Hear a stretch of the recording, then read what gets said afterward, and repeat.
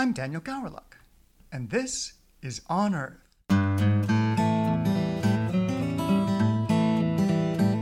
On Earth is brought to you by the Pacific Museum of Earth. In this podcast, we aim to show what it's like to be an Earth, ocean, or atmospheric scientist. There's a lot of diversity under that umbrella, and not all of our scientists wear lab coats. Today on Earth, we're talking to Brenda Acuña.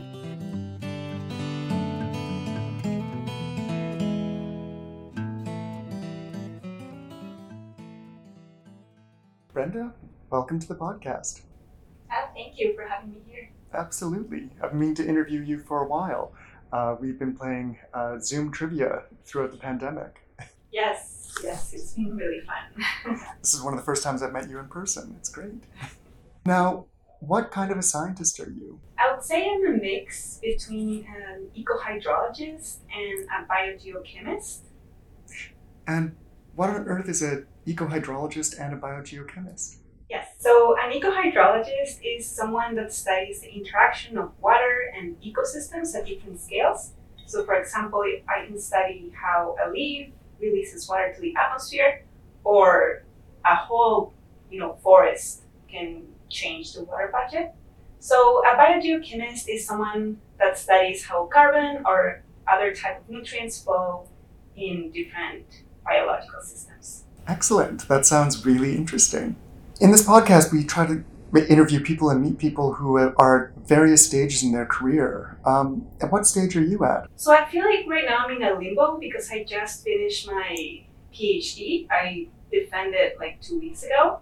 So I feel like I don't feel like I'm done yet. So I feel like I'm between a student and a researcher right now. Wonderful. Congratulations. That's a huge undertaking. And any plans for the future?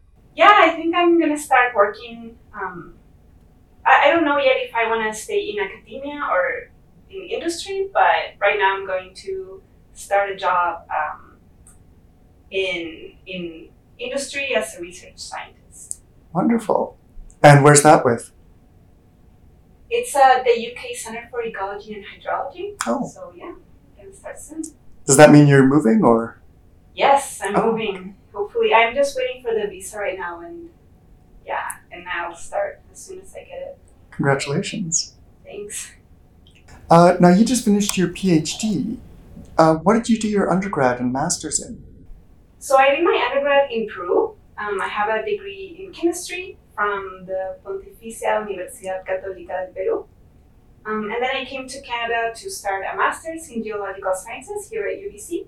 And as I told you, I just defended my PhD also at UBC. Wonderful. Why did you why did you choose this for your PhD? Why did you shift focus from pure geology?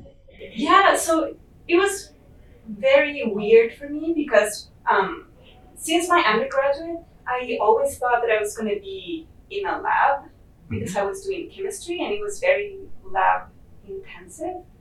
But then when I was doing my honors thesis, I had the opportunity to travel to the Amazon rainforest in Peru. And I had to collect some samples and take them to the lab and analyze them. And it was my first time traveling to the Amazon. And that's when I realized that I really wanted to be out in the field, trying to connect what happens in nature versus what we see in the lab. Mm-hmm. So that led me to, once I finished my undergrad, to look for masters or PhDs that had a strong field component, basically. And yeah, eventually I started looking for positions that had that, and I found it at UBC. Wonderful. What kind of samples were you collecting? I was collecting some leaf litter samples, and I was analyzing how the different chemical components were appearing or disappearing with decomposition. That's really cool. That'd be amazing to study. I was impressed by the Amazon. I have never been there before, and just being surrounded by so many trees, and I felt like I was part of the whole system. And yeah, I think that really stuck with me and with my future decisions. It's funny, we don't often think of Peru as being an Amazonian country, but it makes sense. I think most people feel about that Peru is with just like a very Andes, Mhm. a lot of mountains, which is true, but we also have our share of Amazon. Excellent. You mentioned your history of field work. One of my favorite parts of this interview series has been hearing about people's field work, um, hearing about their field stories when things don't go right or weird things happen. Do you have any that you'd care to share? Yeah, so I think most of my stories are related to me being very clumsy. I tend to trip really easily. Me too. So when I was doing my master's, I was working at Burns Bog, which is a wetland here in Vancouver. Mhm.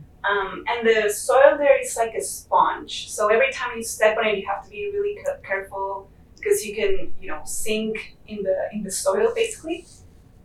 So that one time, I don't know what was I thinking that day because I was completely unprepared. I was not wearing boots. I thought that maybe it was not going to be that rainy or that it's not going to be that cold. And sometimes the bog is actually kind of dry, so it's okay to just go with regular shoes, Mhm. but not that time.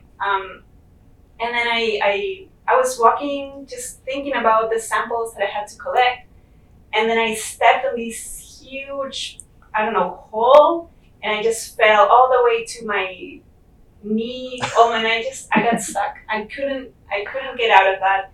I had to call for it. I was with other people, so they had to help me get out of that. My pants were completely wet. My shoes were wet. I decided to take off my shoes and socks, but the water was so cold. It was just, yeah, like a series of bad decisions on my part to make it all the way to where we had to collect the samples. And by the time we got there, I was like freezing. I had no shoes. I was like, I just want to go home right now. Maybe you should stay in academia. You'd make a great absent-minded professor. Yeah, it was fun though. Like, I don't regret it. It was just, at the moment, it's like, why? Why did I do this? But afterwards, it's just a fun story to tell about, I guess. I've certainly had days where I get to work and I think I did not dress for the day, but I've never ended up knee deep in a hole. Yeah. And then another story is it's just a bunch of stories really, like all the times that we've gone to the field and bees or wasps decide to make their nests inside our sensor boxes, or opening a box where a sensor is and finding like a bunch of little frogs or lizards, or underneath the batteries, some snakes really like it there for some reason. And just every time it's like, okay, what are we going to find today? You see like a mouse, a snake, a lizard. It's just that every day is like full of surprises, and we have to be very careful sometimes. I'm sure. Which is the worst? Well, I'm really scared of snakes because when I was doing field work in Brazil, they can be poisonous. Mhm. Other than that, I think just like big bugs, I generally don't like cockroaches or just wasps, because cockroaches, I just hate them, Mhm. and wasps, I don't want to get stung. So yeah, little frogs, mice, they can live there as long as they don't bother anyone. But sometimes they like to bite into the cables, the mice especially. So that can be really bad for our sensors too. So yeah, they're not welcome guests. You mentioned your field work in Brazil just then. Yes. What were you doing there? So that was part of my PhD work, and I was installing a tower that had different sensors to measure how much CO2 an ecosystem was emitting or absorbing, and also how much water was that ecosystem recycling. Hmm. Yeah, it was a whole adventure. And what did you find? Well, we actually were comparing also how not only one ecosystem, but we had a network of these sensors around the state of Mato Grosso in Brazil. So I was comparing how different land uses and land covers were different or similar in terms of these carbon and water fluxes. Mhm. And for example, we had a tower that was in a natural Amazon forest versus an agricultural site or a cattle pasture site. And yeah, we were just seeing how these fluxes compared. And what did you find? Well, I found that in terms of carbon, sometimes these agricultural systems can do a good job in uptaking carbon. Um, it really depends on how well managed are these sites. But in terms of water, all of these managed sites tend to not release or not return as much water as the natural systems. So we like to think about this water recycling as to the amount of water that then later can be used for precipitation in other locations too. So it's very important for climate change or just for accounting the water budget in a region. Still, there's some optimistic news there that agriculture can help pull the carbon out of the atmosphere. Yeah, that was surprising because some of the ecosystems there, the natural ones, actually, sometimes they don't uptake as much carbon as we thought. Oh. Um, and it's mainly because that region in particular is very dry, so there's a lot of water stress, and that's not very good. Like plants don't really like to work under stress, just like us, I guess. And they just shut down when it's too dry, so they don't really take much carbon from the atmosphere. But managed ecosystems sometimes can do a little bit better because we can control when do we plant, when do we not plant, and sometimes if they add a little bit of irrigation, that can help too. Yeah, farming's all about accelerating plant growth. So yes, yeah, so the soil too, like they get a lot of nutrients they need versus the natural ones. They just try to survive. They get what's there. Yeah. And what did you find with pasture land? Well, the same as agriculture, really. Really? But we were a bit unlucky, I guess, because when we were studying these systems, there were no cattle. Oh. It was mostly just growing grasses for the cattle. So we don't know exactly what's the effect of the, like if we introduce the cattle, but in terms of just the vegetation, it was similar to the agricultural sites. Good. And sorry, you told us the province that was in, but my Brazilian geography is bad. Yeah. Is that the north, the south, the east, the west? It's located in the central west of Brazil. So it's really funny because every time I used to tell someone that I was going to go to Brazil to do field work, they were like, yes, you're going to the beach and the sun. And I'm like, well, not really. So this state is actually landlocked. I don't have access to beaches. And I think I'm relatively close to the Amazon, but it's just a very, not a lot of fun, I guess, beach party. No, none of that. It's like when you tell your friends you're coming to Canada and they imagine you're living in an igloo. And yes, exactly the same. That's the same thing. Yeah, big countries are very diverse. Yeah. Now I'm curious, why do you do your research? Why is it important? Well, this state in Brazil is actually very interesting because they produce a lot of the soybeans. Like they produce 8% of the global soybeans. Oh wow!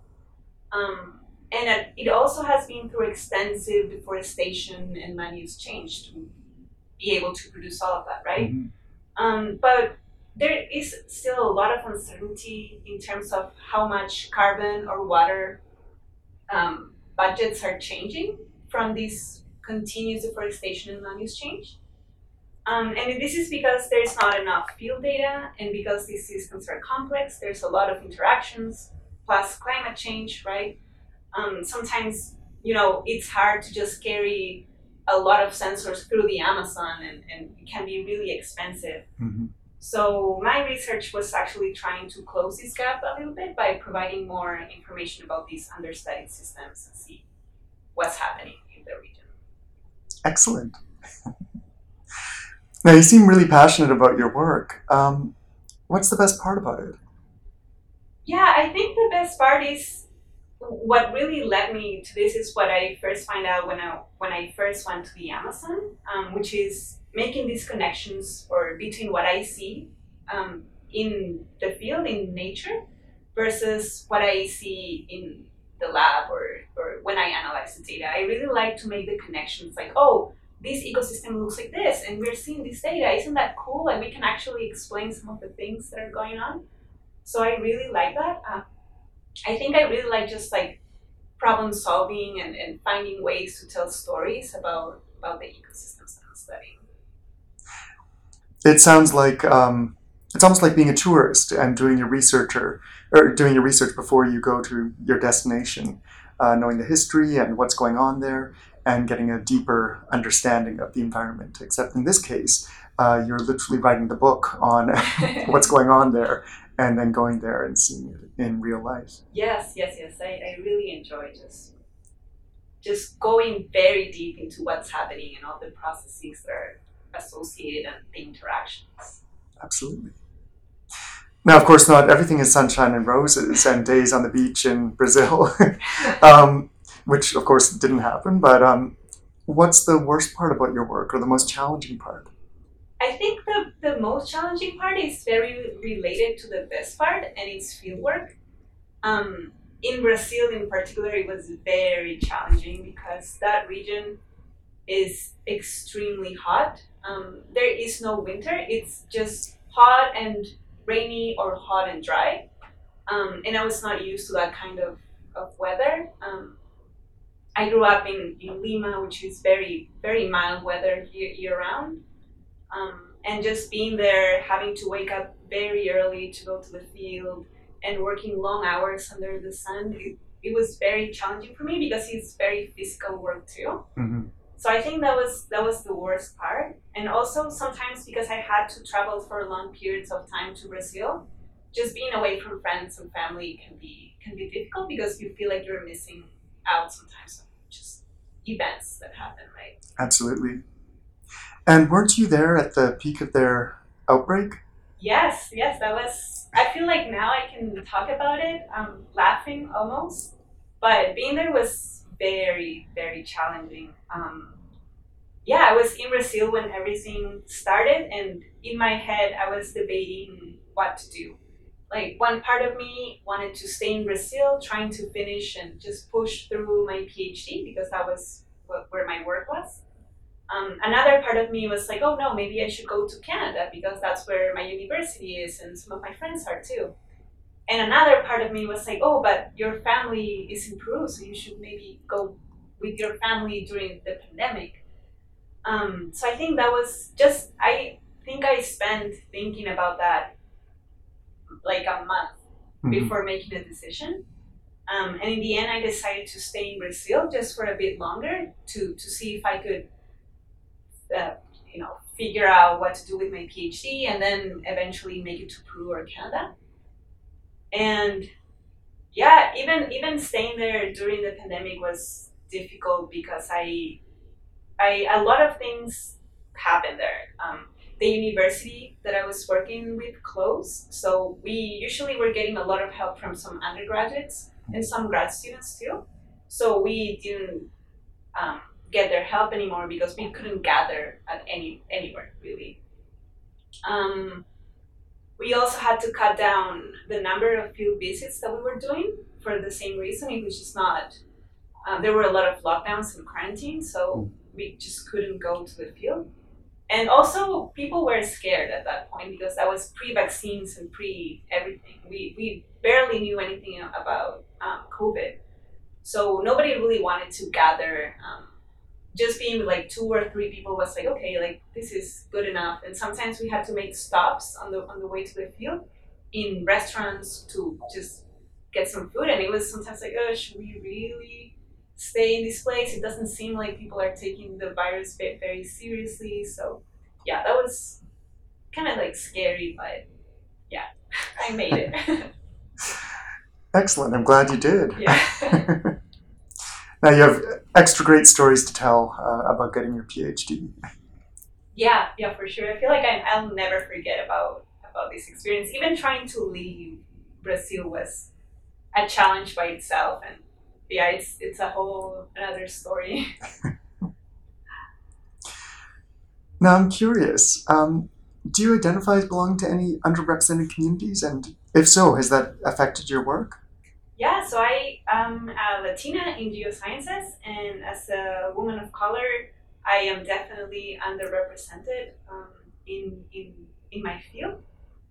I was trying to think if that has affected my career or at any stage, and so far I don't think so, or maybe I'm just not aware of it. In that, I feel like I've been very fortunate in that sense. Um, but something that I would say is that I sometimes do feel like I have to prove myself, Mhm. especially when I'm in the field because it's a very male-dominated space. So I feel like okay, like I have to carry the same amount of weight. I have to work just as hard, like take less breaks, or it's just something that I feel like I have to do, even if it's not the actual case because everyone was very understanding or very very nice. But yeah, that was just something I felt like I had to sometimes. That makes total sense. The feeling that you can't take a break or a day off, or have an off day, I should say. Um, I can understand why you would feel that way. Yeah. On the other hand, having grown up in South America, do you feel like that is one of the reasons why you chose to study the Amazon?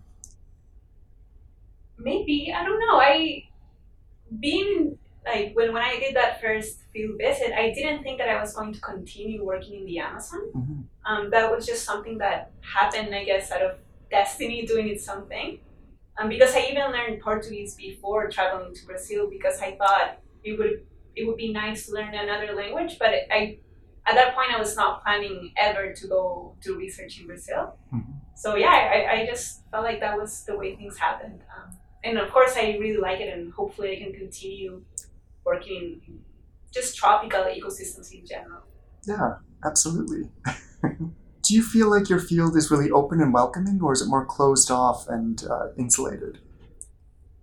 I think um, it's changing. I think it's still a bit closed, but I feel like there's a lot of people pushing for some change to make field work. I feel like can be sometimes very exclusive because you have to, um, you know, not everyone can go to the field sometimes for a number, people that have disabilities or people that maybe don't feel like they will fit Mm-hmm. there. But I think mm, there's a movement to make fieldwork more inclusive, more welcoming for everyone. And yeah, hopefully it will continue. I don't think the change will happen overnight. And I still see that, yeah, some spaces are not, just seeing the type of people that are there. Like sometimes I am the only person of color in a space. And that's okay for me, but I can see how it can be intimidating somehow, like not having anyone that you can relate to. But yeah, hopefully that will change over time. That makes sense. For someone like me, being very white, being in a room full of white people, I wouldn't notice maybe the lack of diversity. But if you aren't the only person who isn't Caucasian in a room, uh, it can be quite obvious. Yeah, I feel like sometimes you stand out a little bit, Yeah. but yeah, I think I've gotten used to it, but I don't know. Yeah, but I can definitely see how it can be intimidating for a lot of people. If anyone's listening right now and would like to follow in your footsteps, do something like what you're doing, uh, what advice would you have for them? What background or courses or experience should they pursue? I think it's important to have a solid background in chemistry and physics. I actually think I made the right choice when I decided to go for chemistry because that really helped me get the basics of the interactions that happen in the soil or in the plant that really helped me understand what's happening Mhm. at the micro level, I think, and also in the atmosphere, all these physical processes too. So I think having a solid background in chemistry and physics is important. Everything else relating to field experience or working with different instruments, I feel like you can learn when you actually do the work. And if anyone wants to work in that field, they could try to get experience just going to different labs and ask around if they can work with different instruments in the field. But I don't think that's necessary. I think that's something you learn as you go, basically. But the background, like the chemistry or physics background, I think it's important. Get a chemistry background and then just start saying yes, accumulating a diverse set of skills. Yes. Now, Brenda, you're very inspiring, but I'm curious, who inspired you as you were going through this whole process? Um, in terms of other scientists, I don't think I felt inspired by other people because just as we were talking about, I never felt like I could relate to anyone. I can name like a bunch of scientists that are incredible, that are great scientists, but I don't necessarily feel inspired by them. Um, I mostly feel inspired by my family, but my grandfather, he has been someone who has always pushed me to study and to learn more about things.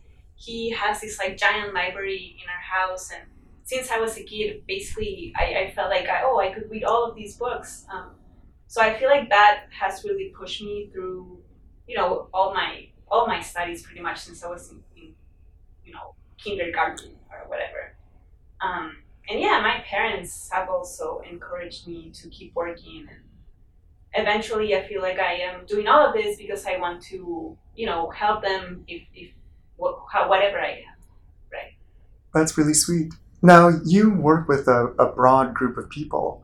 What do you look for when you're looking for a partner in the field or in your lab? Someone that is very curious, I would say, and someone that doesn't necessarily know all the information that you're throwing basically to them, but that has the ability to get all that information and all the things they don't know and maybe can ask about it so that they can learn more, like initiative to learn more about things they don't understand. I feel like that's very, very important. So that's something every time I see someone that is like that, I was like, oh, you're great, because I really like working with that type of people. Excellent. Curiosity. Yes, curiosity. Now, you're just at the beginning of your career. I want you to project to the end of your career. What do you want to have as your professional legacy when you retire? In terms of my personal goals, I would feel like I want to be recognized as someone that inspires other women or girls to pursue degrees in sciences. I also want to be recognized, hopefully, as a good mentor.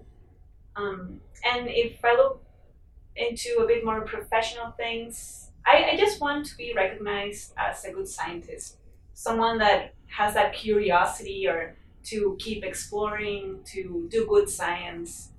And yeah, if someone, talks about me, I hope they can say like, oh, do you know Brenda? And I'm like, oh yeah, she's great, like a great scientist. So if that happens, I would be just happy that yeah, that's like accomplished.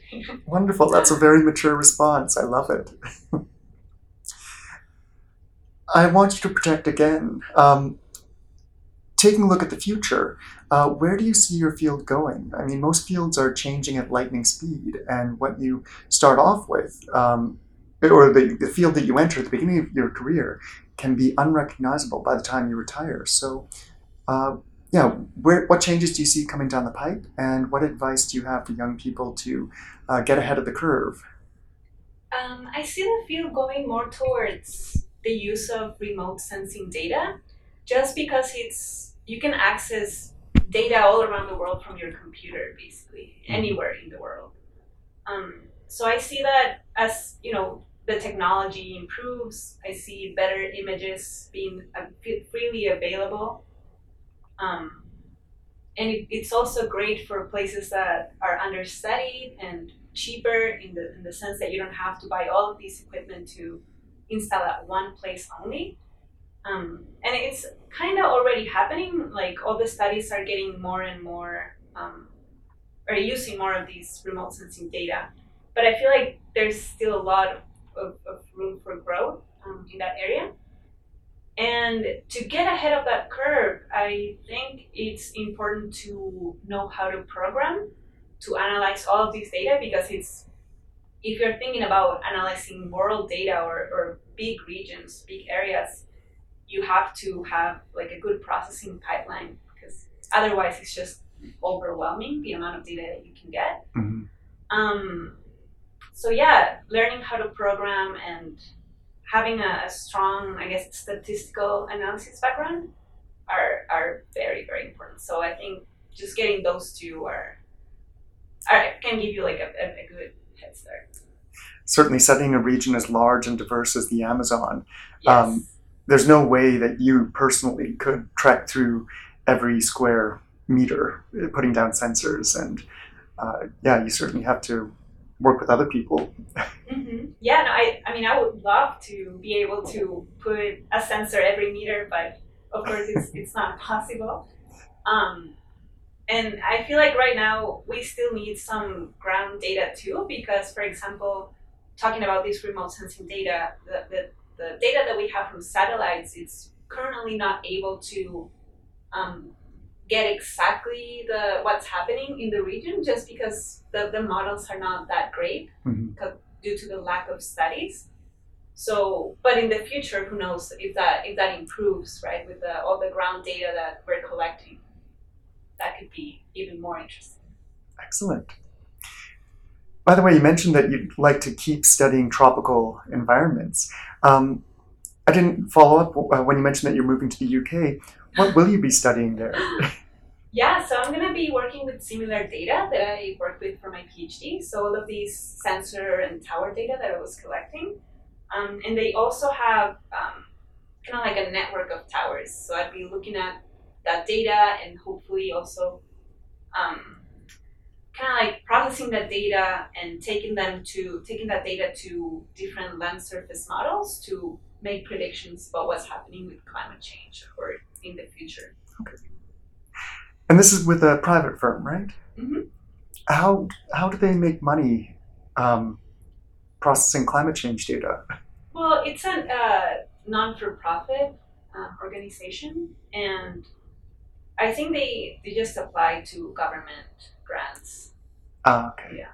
I thought maybe there was a commercial application, but Well, I don't know. Maybe they also partner with other industries, so maybe that's how they get some of their funding to these projects. Sounds excellent. Well, Brenda, thank you. Those are all the questions I have for you for today. Is there anything I missed or anything you want to add before I let you go? No, I think that's it. Thank you so much for having me. It was great sharing a little bit about myself and the science I do. Well, you are certainly a formidable climate warrior. You are helping to save our planet, not only by broadening our understanding of how it's changing, but also by clearly building homes for bees and wasps and snakes and mice, and housing our little friends all around the planet. I'm sure they thank you. Yeah. And I thank you too. Yeah, thank you.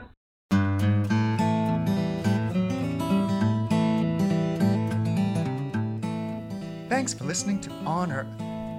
On Earth is hosted by me and produced by myself, Kirsten Hodge, our editor Mel Woods, and Ollie Beebe designed our logo. On Earth is made possible thanks to the generous support of the Canadian Geological Foundation. For more episodes like this one, please visit our website at pme.ubc.ca/learn/podcast or listen on Spotify, Apple Podcasts, or wherever you get your podcasts. See you next week, here on Earth.